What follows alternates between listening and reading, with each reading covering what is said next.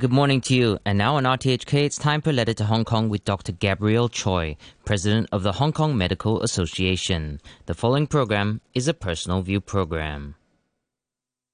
Hi, Matthew. How are things in Toronto? I heard that the epidemic is still pretty scary down there.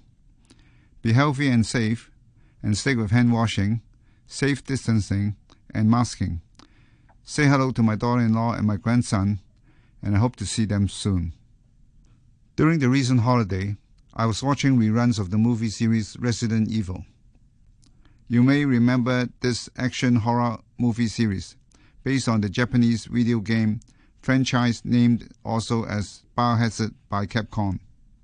The first of the series was released on 2002 and ended with the fifth movie, the final chapter, in 2016.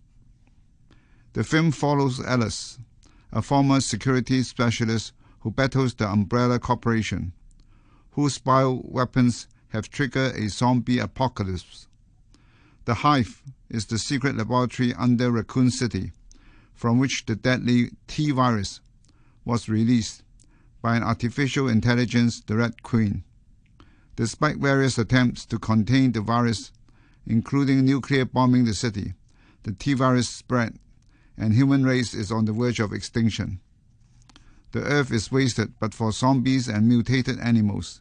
Alice had numerous near misses before finally releasing the antivirus to eliminate all infected monsters and save the world. In one of the Resident Evil movies, just the finishing scene, hundreds of zombies and mutated animals were scaling the walls of the city, with the remaining human race hiding inside and protected by high walls and gunfire. This was an impasse, a lockdown, and dead end unless the human can kill off all the infected creatures. I reflected to find the similarity between T-virus and COVID-19 striking. The latter is caused by infection with the severe acute respiratory syndrome Corona 2 virus strain. It is an enveloped virus with a fragile outer membrane. The first human cases were first reported by officials in Wuhan in December 2019. Like the T-virus, COVID-19 spread widely, infecting 155 million and took 3.2 million lives. In America, 32.6 million were infected, with 579,000 deaths. India has 21.1 million infected, with 230,000 deaths. Brazil, 14.9 million infected, with 414,000 killed. Of course, the mortality rate of the T-virus in the movie is even higher, with the human race near extinction. But who can tell for sure when the virus is on the rampage in India, and health facilities are inadequate there as well as in Africa, and when the variant strains are lurking around us? Further mutations are expected, which may be more infectious and more deadly. N501Y mutations can be found in the three variants of concern first identified in Britain, South Africa, and Brazil. It is absent in the B.1.617 variant from India. The India variant is found in the 10 Hong Kong COVID-19 cases, and 7 arrived on a flight from New Delhi on 4th of April. Without frank admission of whether the infected person hung out prior to being discovered to have the infection, the team tracing the contacts will have a hard time to detect the others infected in time to prevent another spread of a local waves. This type of deceit must be taken seriously. The medical profession is on the defensive. Border lockdown had not been complete, and the faux pas led to several of the waves of attack here in Hong Kong. Without the ultimate weapon like the one Alice had, we may soon learn that the pandemic is not going to disappear, like the last time with SARS, and that it will stay on worldwide even after global vaccination is achieved, and we may have to add an annual vaccine to our list of musts in the years to come. Science and technology are making rapid progress in the treatment of COVID-19. New medications are on the horizon to effectively treat the infection and prevent morbidity and mortality. Over half a dozen vaccines are now on the market from various countries to prevent infection. Despite the announced side effects, the results of vaccination in various countries have been convincing. For countries like Israel, USA, UK, the slope of the prevalence of the disease has flattened and lockdown lifts.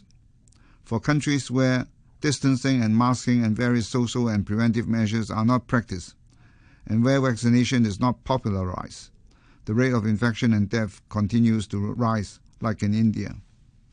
It has always been suggested that a 70% population vaccination rate is required for herd immunity. Despite Israel having 62.4%, UK having 50.4%, and USA having 43% vaccination rate, and are heading in that direction, the world is not. Only 8% of the world population receive at least one dose of vaccine. 7.1% of India's population receive at least one shot, and 11.1% of Brazilians have at least one shot. Hong Kong can only boast that over 1 million or 12.7% of the population receive at least one shot. The low vaccination rate is due to poverty in some countries and to mistrust in others. As clinicians, we have witnessed the succeeding waves in Hong Kong due to failure of lockdown and surveillance and mistake in swabbing and testing. Unlike the T-virus in Resident Evil, there is no antiviral to kill the COVID-19 virus in totality. Our only hope are the safe and efficient vaccines, which we have up to date. Although pushed through emergency use within a year of the pandemic, some of the vaccines have been used on millions of people, and almost all side effects make known for health authorities to consider its safety for use in the emergency situation. Trust of the authority is an issue, which dictates whether the citizens will want to get vaccinated or not.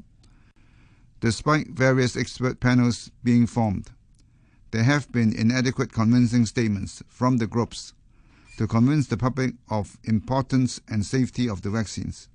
Various measures to entice vaccination are devised so that citizens can eat in restaurants in bigger groups and for longer periods, or for citizens to go on trip or to get across the border with shorter quarantine time. Unfortunately, the schemes are complicated and not tempting enough to lure citizens to get vaccinated. As doctors, we support mass vaccination to create herd immunity in Hong Kong so that life and business can return to normal. Even with herd immunity through vaccination, variant strains pose a knife over our heads if border control is not well kept and surveillance and follow-up is inadequate. We can only advise our patients based on the current data and set good examples to our fellow citizens to follow.